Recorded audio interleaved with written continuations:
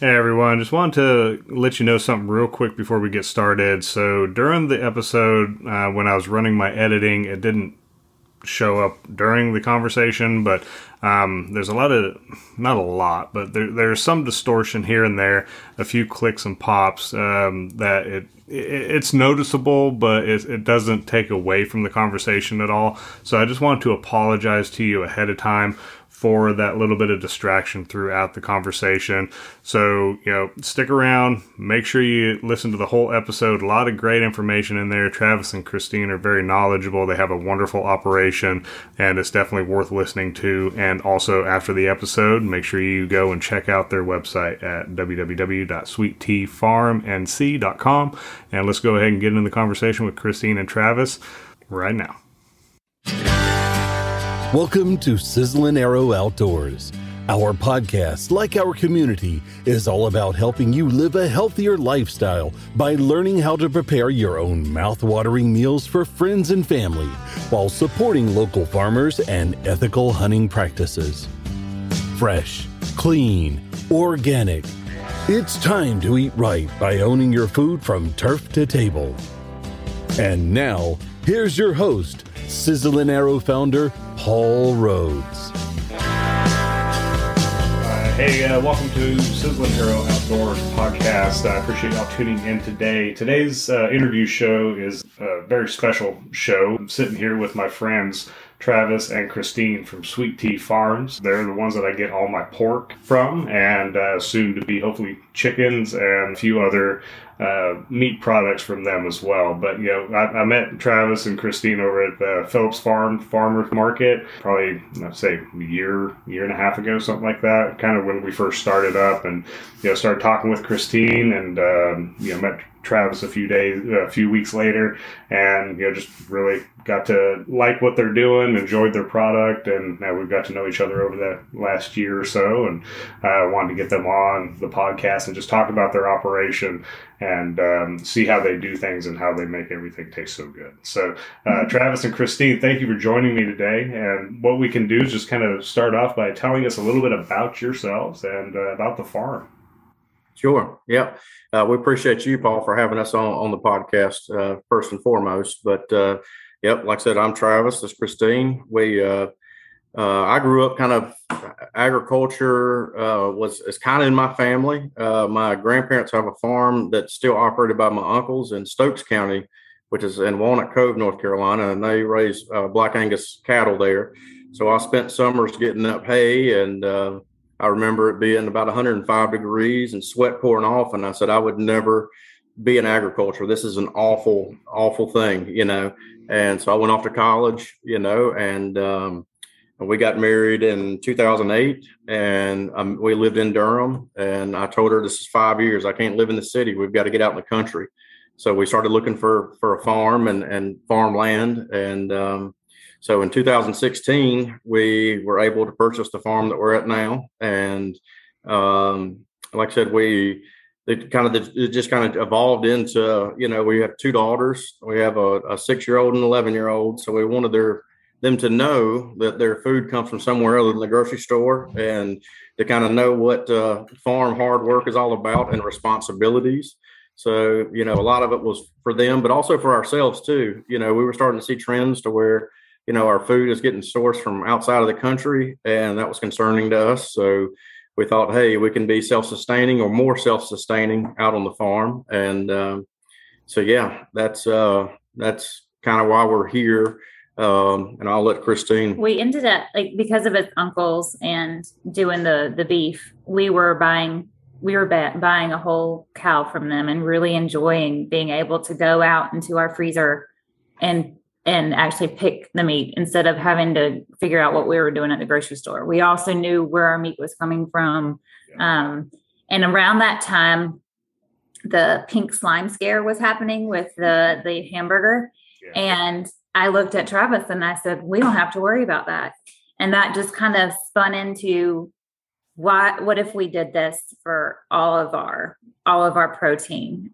We started with backyard chickens, and we had a few, few, maybe 8 chickens. And it was like the best thing ever when our little girl would go out and grab grab the eggs, and we had fresh eggs and didn't have to go to the grocery store. And the difference between a grocery store egg and a farm egg is night and day, or pale yellow and bright orange, as the yolks would say. So it was just amazing to see just how much, as you're growing it, as you're putting in the work behind it too, just like any garden, small garden, flower garden, vegetable garden, you're reaping the benefits of your work. And it's the same with the animals. And since his family was doing the beef, and our land is more conducive to pasture pork. They like the wooded lots. They want to rut in the mud. They have fun. That's how they stay cool. And pigs are awesome. I mean, I love a pig. They taste delicious, but they are very fun to be around as well. They're curious. They love to be loved. And we're just, blessed to be able to see the fruits of our labor and to share that with families. Very cool. Very nice. Yeah. I know when I was out at the farm, and I really enjoyed, seeing the pigs and, just kind of watching them interact with each other, interact with you guys. Mm-hmm. And, it was really cool to know that the one that we have in the freezer is strictly free range. They can do what they want. They're happy. They're healthy. And, it's the way that they're meant to live. Yes, sir. So, and the one thing that you mentioned is that you're reaping the benefits from your labor. So the hard work. A friend of mine, Jason Thornton with Edible Outdoors, his saying is everything tastes better when you work for it. So yeah, I agree 100%. It's just one of those things. It's just a full circle. Like if you start it from the beginning and then you take it to the very end on your plate, and you just see where everything that you put into it is turned into a delicious meal that is keeping you and your family healthy and fed and, just happy. So that's really cool. And, I can vouch for the operation that you guys have, because it's an amazing thing that you guys got going on over there. Well, we think it's a work in progress. Yeah, well, it's definitely going to be, every farm, it takes a lot to keep it going. And I've got a huge respect for what you do and what other farmers and ranchers do. I grew up on a large farm in Wyoming, or a large ranch, they call it out there. But we did longhorn cattle. And, you had to go out, feed them during the wintertime, make sure fences were kept up. And, it's a lot of work goes into it, but having that freezer full of meat, like you said, being able to go in the back, grab what you need and cook it up, and knowing exactly where that came from, the work, it's all worth it. It brings a whole new meaning to walk the line. Johnny Cash is one of my favorite musicians, and I'm always like, I'm going to walk the line. And when it's been raining or muddy and the fences is red, and you're like, okay, time to walk the pasture, and you've got to see and go in between and do everything. And we were even talking about it this week. We don't have downtime. I don't even know if we would know what to do if we did have downtime, because there's always something to do. And it's a blessing though, now with Travis at home and not having, with us prior to say October of 2021, we were both working full time. Off the farm. And then working the farm, which a farm is not part-time. It's a full-time job, no matter what you're doing. And it was very draining, very, very draining on us. And even to the point in spring of last year, we remember looking at each other and saying, all right, God, is it going to be, are we going to just go back to homesteading, or are we going to grow it? And we give it to you, and we try to figure, we're going to work our butts off this summer and to see, what makes the most sense. Yeah. And it took us the whole summer of just working hard, going, whether it was on the farm and doing the work on the farm, going to the farmer's market, introducing our product to the new customers that we had, enjoying what we were doing, but working 7 days a week. And it wears on you. But it's a blessing at the same time, because, even though it wears on you and you could be at each other's throats, one day. Happens. Oh yeah, it does. Our girls are so excited when we have new piglets or when we have baby chicks, or getting the first fresh baby egg that we have, or just, having the land and being able to cultivate the land, in the community as well. It's very, it's very rewarding to meet people like you, or to meet all of our new customers. And it's a blessing to say, okay, I am working hard, but yet I am enjoying meeting and providing for others. Yeah, that's awesome. So, you're working full time on the farm now, Travis? Yes, that's correct. As of October of 21, we're so blessed with a great year and just growth that we had.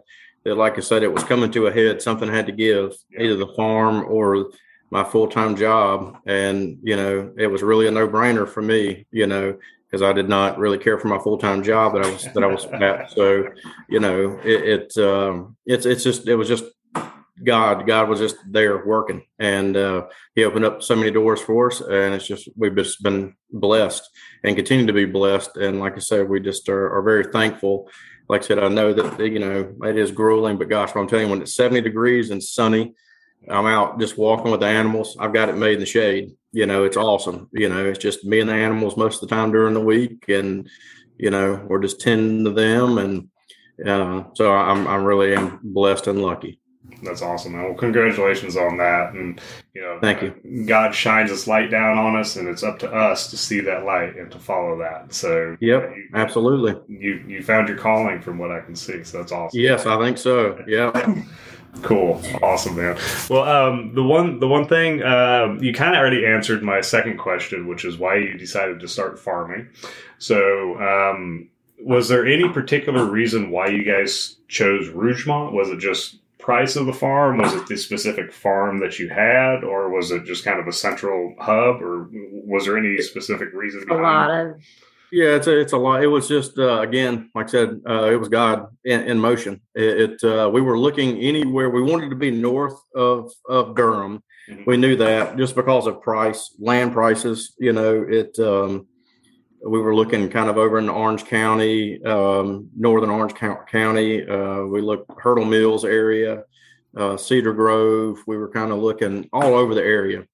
And I'll tell you a quick story on how we got this farm. It was that I was checking the MLS every day, sometimes 3 times a day. Mm-hmm. And because it was, 2016, the housing market was starting to ramp up. No. When I was starting to look. Yeah. Is when we were, you had started 14, 15. Yeah, it took about 2 years before it finally, we would go look at farms, but, Christine didn't want to live too far out.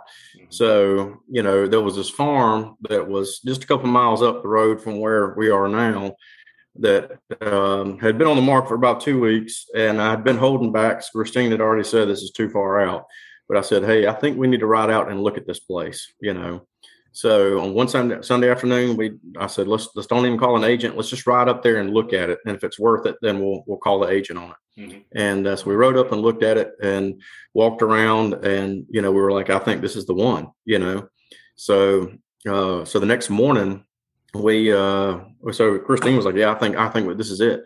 So the next morning I called our mortgage broker, and they had written the contract that morning on that farm. But we had stopped off at some old neighbors of Christine's back in Durham. They live right across the pond from us right now. And they so they knew we were looking, but we told them we might be your neighbors. Well, it fell through. Well, I think 6 months had gone by, and their daughter reached out to Christine and said, hey, are you guys still looking for a farm? Because we're looking to sell ours. And that was the daughter of the people that live across the pond from us. And so it just worked out. They never had to put their farm on the market. We never had to put our house on the market in Durham. Our realtor there said, I've got 5 people looking for it right now. So it just worked out. Now, we did move 1 month after our second daughter was born. So we had a new a brand new baby in the house, and we moved to the farm. So it was a little bit hectic in 2016. But I was crazy. And he just kept pushing. He was like, well, if she's already crazy, we're just going to keep on going with the craziness of having, selling a house, buying a house, having a new baby. And I had a new job at the time too. So it was everything you could possibly, except getting married again, all the craziness, but it was, God deemed, and, having the place that we have is, it's great because it's 30 minutes from Durham, 20 minutes from Roxborough, 20 minutes from Creedmoor. So it's really and it's not too far from the North Raleigh area as well. So it's kind of it's a little hidden gem in the corner of everything. And so it's a ways out. I will say that. But once you get out here, it's so beautiful and peaceful. And the pond that we have in front of our house is just, we were sitting on the porch this Friday evening, just relaxing and just listening to how quiet it was. The birds weren't chirping yet. The bugs weren't crowing or whatever yet. And it was just so peaceful and quiet. And it was just like, okay, we can breathe. It's relaxing. And it's what's kind of nice about it too. Yeah, no, I can understand that completely, because that's the one thing that I can never go out on my front porch or in the back and not hear a car going or, sirens going or any of that, even neighbors talking. Growing up where I was, I'd know exactly the quiet you're talking about, because you go out in the back hills, because we had, I think, 12,000 acres combined at one point, and we just drive out couple, maybe 30 minutes, 40 minutes out there, and there's nothing. It's so quiet. Yeah. You could hear the radio frequencies coming over the hilltops. It was, oh, how cool. Yeah, wow. Yeah. So it's like, you'll be standing out there walking over this ridge line, and all of a sudden you hear this, you can't tell what it is. Like, what in the hell is that? But yeah, it was, quiet, and the open sky out there, and you guys have that too. It's just, You can't really explain it to someone that's never seen it. No, and that's the thing too with us being in Durham. Like, so we were in Durham, and so I remember it was the first couple of weeks we were out here. We walked outside, and I was like, just look up at the sky. With all the lights you have in the city, you just forget about the stars that are up there. Yeah. It is just gorgeous to go out when it's hard dark outside, and which means no light. And you look up at the sky, you're like, good gracious, I have not seen the stars in a long time. We've gotten to see some really cool things out here. The sun, the moon, when it's full, is absolutely gorgeous. It's like a big street light. We can see we know when the International Space Center is kind of close by, if you just pay attention to NASA. And so you can kind of see it moving across. So we've been able to do that.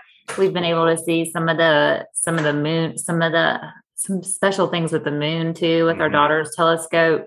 When we had the solar eclipse, that was crazy. Because the roosters were just a crow. They were all screwed up. It was hilarious. The chickens went back in their coop because it seemed like dusk to them. So they went into the coop like they thought it was nighttime, And then it was crazy. Then when it passed over, they just came back out. Like, I don't know what that was, but we're back out now. That's funny. So, it's cool to be that. It's really neat to see things differently in the country versus the city. Our girls, they have the best of both worlds too. Because my sister lives in downtown Durham. My parents live in Durham. His parents still live in Winston-Salem. So they still have the city life, as they call it. And then they love the country. They're the barefoot babies running around the farm in the summertime, and I yell at them all the time saying there are snakes, but they would rather be barefoot and running around. So, and that's what's awesome. Yeah, that's really good. Kids need that. They need to have the freedom. They need to be able to be outside and experience nature and just explore. Yep. That's, the one thing I'm trying to get my kids to do is get them out of the damn house. Yeah, absolutely. Yeah. But yeah, so that's awesome, guys. All right. So what are some of the advantages of this area, particularly like Rougemont, North Carolina, for farming, such as climate and stuff like that? In your opinion, what are some of the advantages for this area?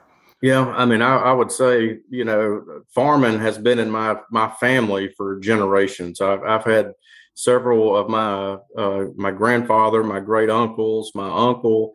They've all worked for R.J. Reynolds Tobacco. I mean, North Carolina is an agriculture state, and I think it's the climate here is, we're kind of in one of those in between areas. So we'll have the four seasons. I mean, we have the cool to the cold, to the warm, to the hot, so we kind of have a little bit of everything here as far as climate wise, which I think makes conducive for growing a lot of different crops, but especially for like pasture management and stuff. We can grow a lot of different kind of grasses here that's good for forage for the animals. But I think also is having, I'll use Durham in particular, is it's really become a foodie city. Yeah. So there is, there's a lot of people that are in touch with what they're eating, and they are seeking locally sourced, produce, meats, pretty much everything they can try to get local. They're trying to do that. And I think that's another, it's definitely a partnership. We could not be farming without people buying our product. Yeah. And go ahead. I mean, that's the biggest thing is when you going into farming, you can pretty much grow anything, and depending upon your area, whether it's animal protein or if it's a vegetable, but you have to have the market to sustain what you're going to be growing, and being able to help, being able to purchase that. So knowing your market, knowing who it is that you're running to wanting to serve, making sure that those types of people are in the area, and that your area and your farm can grow what you're wanting to do. And the fact that we don't get too cold. I mean, we do have some bitterly cold, I guess for us, but it's not too bad for our animals. We're able, even though they're in the pasture, we're able to protect them pretty much with the huts that they have and just a couple of bales of hay, because they snuggle up and warm to each other. Yeah. So that's the good thing too, to be able to keep them in the pasture without having to pull them into a house or anything, and still, being able to grow and do what they typically do in the wild or naturally, for their health and well-being too. So that's nice. And our, it's not, I guess it's just a blessing to be in this centrally located area as well. Yeah. Yeah, no, it's definitely rich in agriculture throughout the state, and being in the central part of the state is a great place to be. Absolutely.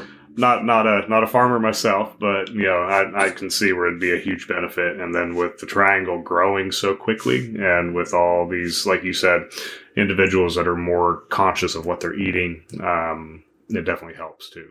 Absolutely, push the product out. For sure. So, as with anything, farming definitely has its challenges, probably more so than a lot of other careers out there. So what are some of the challenges that you guys face on the farm? You should tell them about the newest. Yeah, well, I will say that we do face a lot of challenges. You have to really kind of just think outside the box on a lot of things. And I'm not saying we have it all figured out, because like I said, there's challenges that hit us kind of all the time that you're like, all right, you try to just use some wisdom and discernment and like what's going to be the smartest play from here. But some challenges that we're facing really right now, and we really didn't really face it that much in 2021, was the rise in feed cost now, because we still supplement our hogs with feed, because they're not getting all the vitamins and minerals they need out in the pasture. So we have to supplement feed, and with the fertilizer prices and stuff, it's a trickle effect. So the fertilizer prices have gone through the roof. With fuel prices going up, everything, the feed cost is going up. Feed is our number one cost when it comes to raising hogs. And so we didn't really see it in 2021, where we really were thriving in 2021. And not saying we're not, we're still doing well in 2022, but it's a hurdle that we're going to have to overcome. Is that there? And it's something that's interesting, Paul, that like it used to be farmers, when you had something that was farm raised, it was like astronomically more expensive than what you could get at a grocery store. Yeah. But in 2021, with all the shortages they had in the grocery stores and the supply chain issues they had, the gap narrowed probably the most it's ever gotten close to even in the history of small farms. And now we're kind of seeing, and that kind of worked out. It was really looking great for us, because, price, we were kind of competitive with a grocery store, which is, like I said, for a small farmer has really never happened. Yeah. But now this year, we're finally hitting on our end with, which the large markets are still going to have the same, large farmers are still going to have the same issues, but trying to find that balance. And, we're just uncertain, we are kind of out of our control. We're not a big corporation that can sling around, we're such and such LLC, we're not going to, corporation, we're not going to, this is what we're going to pay for feed. Mm-hmm. We get our feed locally from a feed store in Hurdle Mills. So we're also supporting a local feed store, which is buying from a local farmer, but is also having to buy fertilizer, so we really feel blessed to have the feed store that we have, Hurdle Mills Feed Supply and Hurdle Mills, that because they do try to local source as well. It's not, nothing against Midwest grain, but they try to get grain or whatever that they can get local, as much local as they can to support local farms. No, that's good. So that's it. The long story short is our feed cost is a concern for me right now going into 2022. So it's a challenge. We're just going to have to ride it out and see, it's rising by the week. We have to go buy, feed for the chickens, for the turkeys, or for the ducks, everything has to get feed. And we have feed every week, and every time I go, it's going up every week. Yeah. Predators are more for the birds than for our pigs and cows. I mean, it's the predators we have more from the sky. So hawks have been an issue with our flocks from killing. I mean, just killing our hens. Yeah. And then just like every farmer is thinking about the avian flu right now. So there's always things that, whether it's local on the farm, that is something that is an issue, that whether it's an animal is sick or something like that, or isn't producing what we were hoping would produce, or it's something larger like that the whole state or the whole country is dealing with the avian flu, things like that. So there's so many things. I mean, well, a good day is a day where you don't have more than 5 problems. I would say. I mean, you're always going to have that's okay. We got to think something strategic about that, or bounce an idea. I have an idea, bounce it off of him. He does kind of the same thing, but it's just like any other job, there's always going to be the ups and the downs. Of course. Yeah. So I mean, it's not just market, it's not just cost, it's Mother Nature, disease, weather, pretty much anything you can think of, it just throws right at you to kind of make things a little bit more difficult. But for sure, with the cost thing, and I'm sure we're going to see, because I still haven't seen the grocery stores come back down. Right. So kind of going from the challenges of the farm into what do you think has been, or let me reword this, how has farming impacted your family life? I know we talked about the kids, how they like to run around outside a little bit, but what are some of the other impacts, positive or negative, that farming has had on family life? Go ahead. For me, it's how closer we are. So when you're in the city, it was almost like we were doing our own thing. And you would have your own hobbies, or you would have your own things to do. Mm-hmm. And then on the farm, it really has been a project that Travis and wanted to do together, that our girls started as they're growing up and really being able to take part more. Yeah. They've grown into it as well and are able to do it. There's been it's not always happy because the girls don't always want to do the chores or as I mentioned last summer, we were working very hard, and sometimes they did take the sec to a second row to the farm. But I think, we're very faithful and we're very much focused on taking this farm and glorifying God for any way we can. Yeah. And, praying that over the farm and our girls and everything too. And it's just, okay, how can we really truly grow together and make this a true family operation and not just something that daddy does or that mommy helps with or that we're fighting about it. Really, it's a great hobby that's turned into a work passion, I would say. And it's a blessing for the girls to know that, when we have the new meat from the processors, we pray over it and we say, thank you for these animals. Thank you for, giving us the ability to grow and to provide. That's it. So that's, for me, that's the biggest part of how we can just grow the farm to grow each other. Yeah. I mean, and just to kind of piggyback off of that, I mean, some people have a lake house, some people have a boat, some people have a place in the mountains, some people have a place at the beach. We have a farm. Yeah. So everybody kind of has their hobbies and, kind of what they want to put their money to. Mm-hmm. And ours just happens to be farming. So, I mean, we do get to take vacations and we're thankful for that. We just don't get to take as many because, like I said, it's a huge responsibility for someone, whoever, that has to take care of the farm when we're gone. And we're blessed to have some really good friends and family that definitely do that, but I feel bad asking because it's a lot of responsibility and so that's one of the things is like we just don't get to take as many family vacations, but we see a lot of pretty sunrises and sunsets here on the farm, and one day some more travel hopefully will happen, but we just feel like the farm is a good place for the girls to be raised at. It teaches them work ethic, it teaches them responsibility, how to care for animals, how to care for just a lot of different things, nature itself. Like that's one thing on the farm that we try to not just raise our own livestock, but, we still have wild turkeys and deer and woodcock and quail and, all kinds of animals out here. So we try to be sustainable, for them as well. We try to, make it as, trying to create habitats for them, so, when I put brush piles together, I don't burn them immediately. We let them sit for about 2 years, let rabbits get in there, nest in there.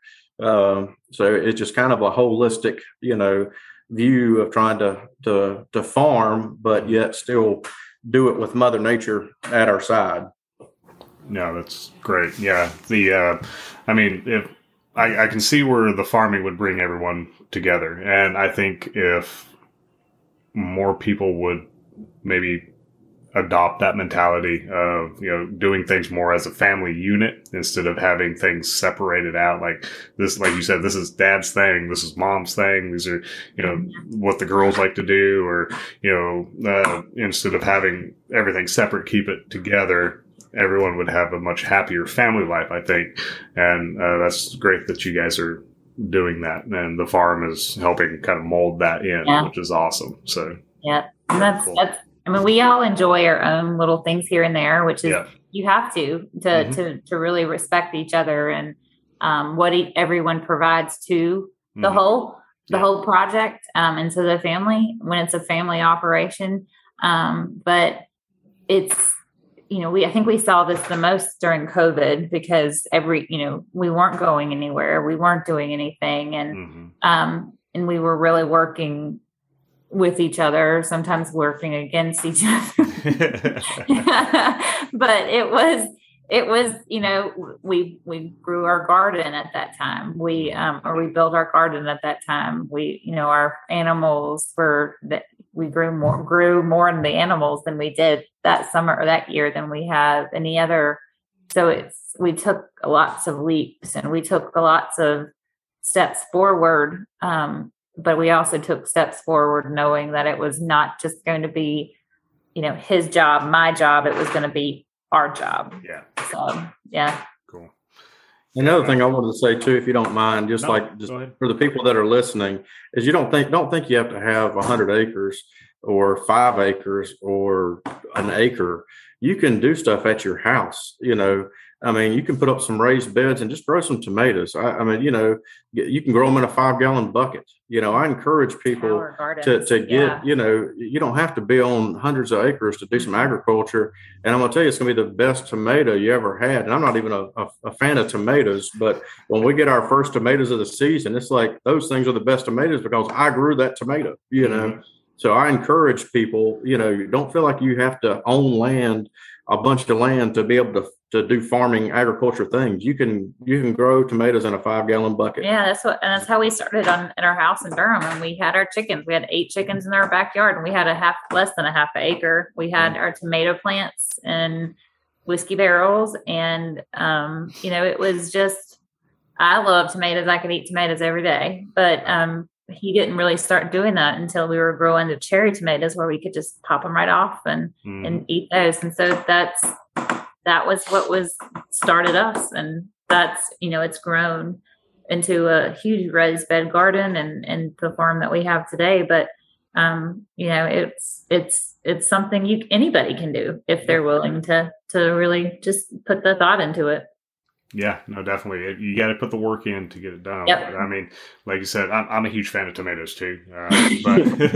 But once you've had fresh garden raised tomatoes, ones that you've done yourself, you're not going to want to eat the ones in the store. You can taste the sunshine. That's what I say. I say it every year. You taste That's what a tomato is supposed to taste like. Exactly. Yeah, the ones you get at the store have no flavor whatsoever. I mean, the ones you get out of the garden, you can just a little salt on it, and that's best thing you ever try. Yep. If you like absolutely.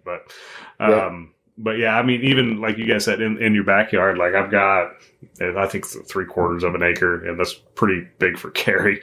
But yeah, we're gonna put in some raised beds. I just haven't had a chance to do it, and the dog's been destructive since she, still a puppy. But I mean, you can do it. You can make it a family affair and just make that the family's garden, and it'll bring you all together. Absolutely, the listeners out there, it'll bring you together. So if you need a family activity, that is a great one to do, and it'll give you some tasty produce. And what's cool is that you can mix plants and mix how you mix plants within your garden too. I mean, these are things that we're just now learning too, because we're protein farmers, not so much vegetable farmers. And I'm thankful that my children tell me when they're hungry or I don't have a green thumb in any way, shape, or form. He's the green thumb in the family, but you can mix plants and flowers or corn and squash. Yeah, you can mix them. Like you can mix them, and they're beneficial to each other, and with the bugs and things like that, and it's so neat. And then the girls they have a flower garden in there, and they can go and see their flowers blooming and really, they like to see the bees and what's grown. Not so much. They don't really care to pick or to weed. Yeah. Nobody but likes they do like what Mama makes out of all the rest of the stuff too. Yeah. So the herbs too, mixing herbs with your with other plants too can help with keeping those bugs down. And I'm just now learning that, which is kind of cool. Yeah. No, that's good to know. And I'm gonna have to read up on that a little bit more, because I'm not my dad was a really good gardener. I'm not. So yeah, it's I have to call him and get tips and everything, but he might be calling you too. There you go. I'll share his information. Well, I'll put one more plug in there then, since we're talking about that, because I think this is a good time to talk about it, is that every county has a North Carolina Ag Extension office. Yeah. Every county has it. And I encourage you to look it up in your county, because they offer all kinds of classes for free on like gardening and stuff like this. So, for anyone out there that's listening, they are a great resource. Our tax dollars pay their salaries, so use them. I mean, they are there and they want to be helpful. Most of the time you're going to have a horticulture agent in every county. You're going to have a 4-H agent, great for the kids. You'll have animal livestock agent in every county. So please look that up, because they are there to help and they want to help. Yeah, I'm gonna have to look into that and talk to him. Like I've been, communicating more on the like hunting side of things and the conservation, but with the Wildlife Resources Commission, Right. I've got some connections over there, so I've been, talking with them and working with them on a few things. But definitely need to go with the agricultural department too and talk with them and see what we can come up with. That'd be awesome. And that has been kind of one of the other things that how we learned, because we just didn't decide. Travis is very much a researcher. He researches. I ask him questions, and sometimes I'll read up too, but I really am, was trusting him on, okay, well, this is what we're going to do, and he had great ideas. But we also took part because of the agriculture, North Carolina agriculture. We actually took part in it was called Farm School, which is run by NC State. And it was something that he had seen. We took classes. We would go around and take other farm seminars, but he knew of the Farm School, and he knew that it was something that he wanted to do because he really did see this as a business, not just as something a hobby. And they do it twice a year or depending upon the area. And one time, it was in Franklin, which was about an hour and a half away, and we'll just wait. We'll see if it's coming. And it just happened to come to Person County, I think right before COVID, and so we were in Farm School, graduated from, and we took part in it. And it was every Thursday night. You had to do you had to do homework. You had to, you had lectures. It went through everything and really helped us to create a business plan. But not even creating a business plan, they came out, saw our farm, and said, okay, let's look at your business plan. And will this make sense? Yeah. And it it checked the boxes off to say, yes, this is going to make sense. I see how you're going to do it. We wanted to do bulk sell at the time and just really work with families to be able to put meat in their freezers like we have done with you. But we knew as we grew, we had to turn to retail as well. So it was the resources in North Carolina, and I'm sure all states have this in a certain way, but blessed to have NC State, blessed to have our ag extension. And there is no way that any farmer could do it on their own. And it's the farmers too, like friends farmers, friends of farmers, just being willing to share or help or give ideas or just come out and, process chickens or, help on the farm or anything. It's a huge community effort. Yeah, that's awesome. Yeah, nobody can do it alone. And it's really good to have that knowledge and mentorship to help you along with the beginning and starting aspects of it. And as you go too, because I'm sure you could call them up right now too and ask them some questions. Yep. So For sure. That's huge. That's really cool. Yeah. Mm-hmm. So we kind of touched on this already, but some of the advantages of eating farm-raised meat and produce versus just going down to the local grocery store and buying it from there. So in your opinion, what are some of the biggest advantages? I know flavor we talked about with the tomatoes is one, but I'm sure there's others. Absolutely. I mean, I'm going to say this first. I'll give a disclaimer first, is that personally, I do not believe that we could sustain as a society as far as food without large farms. Mm-hmm. Yeah. So I'll start with that. But I want to say that, having our pigs in particular, they're a heritage breed, Berkshire hog. That's the breed that we farrow here on the farm, which means birth them all the way to market. They were, brought over hundreds of years ago by settlers, and like you said earlier, Paul, like they're in their natural habitat. Yeah. So they have adapted and been bred to eat out in nature, forage out in nature. So to have an animal that's raised like that, the taste that you get from that is different. It's richer. It's healthier. The fat that it has is actually a healthier fat than a hog that is raised in a hog house that never sees a blade of grass in its whole life. You can see it just in the color. Like when you look at our pork chops, they almost look like steaks. They're red. If you go to a grocery store, they're almost white or grayish, color. So like I said, the health side of it, it's definitely a lot healthier for you. And like I said, our thing is sustainability and giving the animals a life that they deserve on the farm. So we want to put them out in their natural habitat to do what they do. And it's funny. I had probably a 12-year-old girl last Saturday. She was up with her family at the farmer's market and asked, "Is it sad when you have to take the pigs to the market?" And I was like, it kind of just hit me. I was like, I didn't even think about, I haven't thought about that in a long time, but yeah, it is sad. Honestly, it is sad for us. Whenever we have pigs that go to the market, we are sad when they leave the farm. But I told her, I was like, but I'm thankful for those pigs. They have lived a great life here on the farm, and then they're going to feed hundreds of families.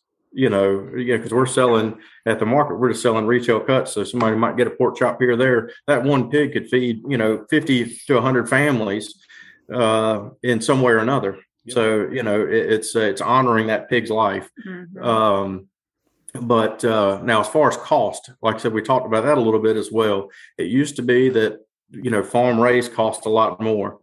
But like I said, with grocery stores, the supply chain issues, it's really become close to neck and neck. Now that's probably going to settle back out. But, I will say that, you're not going to save money by always buying from a farm, but like I said, you're not really doing it for the money part of it. It's really about being healthier for your family, what you're feeding your kids. That was one of the things for us is like, and it's happening more and more every day that we're importing, produce has been happening for a long time, but now we're starting to get to the point where we're importing meats and stuff. So they don't have the same regulations that we have here in the United States. And the other thing is it could be sitting on in trucks, getting trucked across the country. It could be weeks or months before it even hits your table. Yep. To where, if you come get a dozen eggs for us, it was laid this week. We're selling out our eggs pretty much every week at the farmer's market. So you're getting eggs. I went out this morning before I left for the market and got eggs so I could make another dozen to take to the market, So it's just really it's really a health thing to me is the big advantage. Because like I said, we're seeing, a rise in cancers and all these different illnesses that I'm not saying it solely has to do with our diet, but I think it has a lot to do with the processed foods that we're eating. So, as much natural state, as close locally as we can get, the better off we're going to be. And I'm not saying that as a farmer. I just think, you should just look into it. People should just consider that is, what we're feeding our kids and what we're consuming ourselves, is we really need to start reading labels. I started reading labels and that was a pretty scary thing. There's a lot of stuff. I can't even pronounce, and there's a lot of things on there I can't pronounce. And the same thing that, it could be, just a can of peaches, all the preservatives they have to keep in there to keep that preserved, and you're like, good gracious, I'm eating all that. I don't even know what the heck that is. So to me, being the cook, the main cook, it cooks differently too. So there's not a lot of because whether you have to preserve the meat because it's wherever it's come from. Just like you said, we can't, as Americans, can't live on small farms alone. But we know with the processors that we work with, we know what the animals ate. We know how the animals were harvested, and we know how they're broken down and vacuum sealed. And it's everything there. There's nothing added to it. It's fat, it's flash frozen and vacuum sealed. So it's good for 2 years but it's cooks differently too. There's not a lot of water waste. The fat, as he said, is good fat. So the girls, the pork chops that we have are marbleized almost like a ribeye steak. And some people will look at me and say, well, what would you rather eat? And I'll say, most of the times, unless I'm craving red meat, I'll eat the pork chop over the steak because of the marbleization that's in the meat itself. And it's good fats to eat. So it's good quality meats. You can be on a diet and still have farm raised meats and proteins and eat well and not, your cholesterols and things aren't going skyrocketing and things like that, which is amazing to think about. That is just how it's locally sourced, locally grown, cultivated on the land, and just how good it is for you. And just as I mentioned earlier, like with the eggs, I mean, if you look at a farm egg versus a grocery store egg, the yolk difference is night and day, from the bright orange that we have to the pale yellows that would be in the stores. And some people think that they're allergic to eggs, but they're actually allergic to the sulfur from the grocery store eggs, and they're actually not allergic to egg because the farm fresh eggs are within the week. So they haven't been on the shelf for a very long time. And we have a lot of our customers who are like that, or they'll say, I don't like chicken eggs. I'm like, well, you might want to try a duck egg. And they'll ask me, well, what's the difference? And I prefer ducks over chicken because they have a richer flavor to them. And a lot of people don't even think about, or you can't really get duck eggs in the grocery store, but you can, just how big they are and just they really do have a nice, silky, meaty flavor that the chicken egg, even a farm fresh chicken egg, doesn't have. And it's great for baking. So, as they have so many different positives to it. So, and then in the summertime, when you've got the meats and the vegetables and the fruit and everything comes together, summer is really, while it's hot as a mess here, it's one of the best. It's one of the best things. Like, you and I love a BLT. He's not a fan of it, but fresh lettuce, fresh tomatoes, and our bacon is like, I'm in hog heaven. No pun intended, but it is just awesome. Yeah, nothing beats a good BLT for sure. A little bit of do. Exactly. But like you said, with the one thing Travis said is that the meat that is coming from the other end of the country or from a different country, we don't know how long that's been on the truck. We don't know how long it's been in the grocery store. We don't know who's handled that out of the 20 or so people, if they've handled it properly. I bought some lamb from a grocery store here, lamb rack from a grocery store here locally. And, one I bought it was good. Yeah, real good. Second one I bought, I opened it up. Something didn't smell quite right. So I was like, I'm going to take that back. I put it in a Ziploc bag, threw it in the fridge. Next day, it was green, like completely green. Oh, man. So I did give the people at the grocery store a little hard time. I was like, yeah, I can open it up, get you the barcode for it. And they're like, no. Yeah. Like, you sure? I don't mind digging in there. Here, let me open it up for you. But yeah, so it's just the handling of it. Honestly, I think that's what scares me the most. But because you just don't know who's been handling it, if it's been sitting out, if it's been in that danger zone, and if you're going to get sick from it. So that's right. Yeah. With the pork chops, the fat that is on your guys is like, I don't eat fat off pork chops if I get it at a restaurant, if I get it at the store. Me either. But with yours, there's nothing but a bone left on that. Right, I agree. Yep, that's exactly right. Yeah, it crisps up so nicely. It's crunchy on the outside, soft on the inside, and the flavor is just fantastic. And actually, I made a marinade that I'm going to send over to you for pork chops, and it's awesome. It's great. So I'll get that over to you probably within a couple days. Awesome. But the other thing is, as you mentioned, and as Christine mentioned, is that small farms are not going to be able to run the food market. It's not going to happen because there's just too much demand, too many people to feed. And, we're not saying that y'all need to stop buying food from the grocery store because that's just not sustainable. It's not doable. Correct. But the more that we can do as individuals to kind of separate ourselves from those large corporate packed products, foreign products that are coming in, the ones that are filled with God knows what, chemical solutions, pink slime, all that junk, that is, no one has any proof of it, but my assumption, and as yours too, that some of the health issues within the country, maybe even some of the mental issues that are happening within the kids and, younger generation has a lot to do with the food, in my opinion.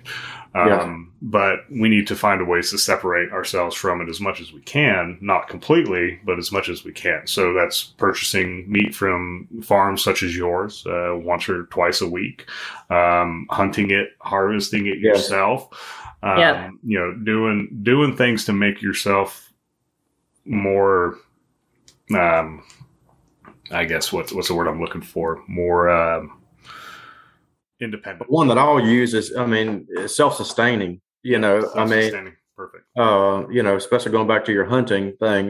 We hunt here on the farm too. So, and that's, I just think, like I said, and going back to a comment that I made earlier, is just like, just because you live in a neighborhood, or whatever, like I said, a couple raised beds, you can grow a lot in a couple raised beds. And like I said, going out and hunting and, I just think it's important for families now to start thinking about being more self-sustaining, especially with the food shortages that we've seen. Just the changes that we've had in 2 years has just been astronomical. I just think it's wiser for people to know how to grow if it ever came down to that again, that how to grow something or harvest something. And so anyway, that was just a point that I wanted to make there. Yeah, exactly. And, and the one thing that I want to mention to everyone out there is why wait? Don't wait for the next one to happen. Go out there and learn how to do it and start growing it and harvesting it and, buying in bulk now. And just be prepared. It's better to be proactive than reactive. And correct. Yep. Agreed. The better off you'll be. For sure. So I know we're kind of coming along the hour mark. I don't want to take up too much of your time. I do have 2 more questions for you. Okay, great. So the first one is, what type of advice would you give to young farmers, which you've given some of that already? But what advice would you give to young farmers that are wanting to get started, or people that have never farmed in their life and want to get started? Okay. Yeah. I can't say enough about NC State and the NC Farm School. If you are out there thinking about it, whether you're young, old, it doesn't matter. If you're thinking about agriculture, we had several people in the farm school that had just retired from other professions, computers, lawyers, accountants, whatever, and they wanted to go to start farming in their retired life. It's never too late to get started. And, and I think being educated is a number one key. You've really got to do some research. And that's where NC, the farm school, if you just Googled NC Farm School, it'll pop up to their webpage. Okay. Because what they're going to do is not only help develop your business plan, but they actually go through your enterprises. Like, our pork, they have Excel spreadsheets out there, and they can run the numbers, because you have to be profitable. We're not trying to be millionaires here. We're never going to be millionaires doing what we do. I do try to make a living off of it, but it is a modest living. And you have to understand that as well, that if you're going into farming to get rich, you need to go do something else, because you're never going to be rich per se as far as money. Now, I am rich as far as I get to drink my coffee and watch the sunrise and go look at the animals. So am I rich that way? I am definitely rich that way. Yeah. But I think getting educated, NC Farm School, highly recommend them. Derek Washburn, he's one running the program now. Very knowledgeable. I could call Derek right now, and doesn't matter what he's got going on. 6:00 on a Saturday, he would call me back with whatever question I had. And they are a great resource. The North Carolina Cooperative Extension, again, I mentioned them earlier, another great resource for future farmers or just a gardener in the backyard. They do not care. If you have a diseased plant or tree, call them. They'll come out, or you can take a picture and send it to them, and they can tell you how to fix it, or if it can be fixed. For young farmers out there that are just getting started, is try to find a mentor. I think try to find somebody older in your community that has done it, that so you're not having to recreate the wheel. Because we've made some mistakes that I'm like, dadgummit, we if I would have just talked to somebody beforehand, I wouldn't have gone down that road that I went down. Yeah. So I'm having to relearn some, I've made mistakes that I'm like, dadgummit, I should have just asked somebody. Yeah. And so having a mentor, trying to find somebody who's a mentor. Farmers want to help farmers. It's not like we're competitors. Yes, we do compete to some degree, but we are in it together. And we want everybody to succeed in farming. I don't have any secrets. Anybody that comes and asks me anything, I'll tell you whatever. Because like I said, I want the next generation. Without younger farmers, I can't remember. I have to Google. It's been a while since I've Googled the average age of the farmer. It was older, and like I said, we have got to get the next generation involved in agriculture. Otherwise, we are going to be heading down the road that we're still going down, which is looking to other countries to supply our food supply. So I think it's, very important to get new people involved in it. And I think it's challenging for younger people, just to find land now. It's astronomical. And in this real estate market that we're in now, it's impossible. But there are grants out there. I will say for young farmers, there are grants, and there are some money out there through USDA, MC, the Farm Service Agency. There's some money out there. It's hard to get, but they are trying. There are a lot of grants out there for younger farmers. So you could try to get some of those grants, but get out and do. That's what I encourage people, everybody. I just encourage you to get out, even if you have just a half acre, build some raised beds, or get a 5-gallon bucket from Lowe's, get some soil and put some tomatoes in the ground or in the bucket. Because you can start small, and you never know, you might really find something that you're like, wow, I enjoy doing this, and you might want to turn it into something more. Yeah. So and I would say to just don't do it yourself. You don't have to. There's so many communities, Facebook communities for raised bed gardens. There's just so much, whether it's larger from the state's perspective, from a school perspective, from a mentor, you just not doing it yourself. Because like I said, a good day on the farm is when we just have 5 problems. Yeah. There's you got to have somebody to bounce the ideas and thoughts off of, and truly having a partner. Whether it's help us, clear the garden or feed the pigs, or I don't feel great today, can you help me out? It's always a blessing to have somebody to be there with you versus doing it yourself. Yeah, for sure. One other piece of advice, I could probably talk about this for a while, but because I've done a lot of things wrong, but is don't get too big at first. That's one piece of advice. Like, I know everybody likes to get chickens. Don't go out and get 500 chickens, because you are going to have your hands full and you're going to get overwhelmed and you're going to burn yourself out. Yep. Start small and work yourself up, because first off, 500 chickens is going to lay a lot of eggs. And I guarantee you, if you don't have any client base built up, you're not going to be able to sell that many eggs, and you're going to end up just giving or wasting a lot of those eggs. That's the first piece of advice. And then the second one is, I would say, take one thing that's like your passion. Like ours was hogs. I knew we wanted to raise hogs out here. And so that's like our niche. And, so we try to do that really well, but we do supplement. We do have egg production. We've got some ducks, we raise turkeys. We raise meat chickens as well. But that's another thing, is to find one thing that you do really well and really build your base around that, but still have some diversity in there. But still try to have that niche, the one thing that you really want to focus on, and do that one really well. Yeah. Excellent. Thank you for that. That's great advice. So the other thing is, how can we connect with the two of you and support the awesome operation that you guys have going on? So we're at Phillips Farmers Market every Saturday.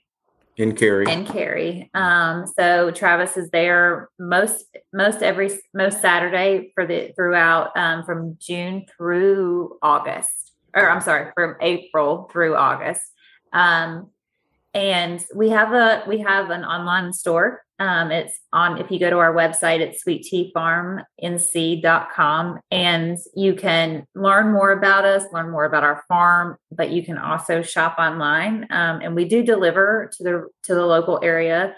And if for some reason, if your area code is not within our delivery zip code, is not within our delivery area, we always encourage customers to contact us directly and just say, this is where I am. Because we also, whether it's you coming to our farm or doing meeting us somewhere, we do what I call egg drops or meat drops, where we're willing to meet you halfway. Okay. And it's always, it's because we want to make it as personable as a purchase as we can, because it's a higher dollar product, and it's always a high quality product too. And so we always love to show our customers the meat, to show them the eggs, and to make sure to let them know, as much as we can know about it, and even give them cooking tips and ideas to use.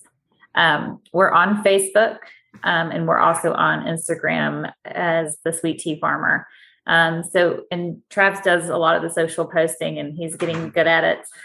I am not a very good social media worker, but I'm learning. It's a work in progress. It is a work in progress for sure. It's like an art, I think. Yeah, it is an art, and that's as his job, kind of learning and taking on more responsibility from the marketing, and I help with those as well. But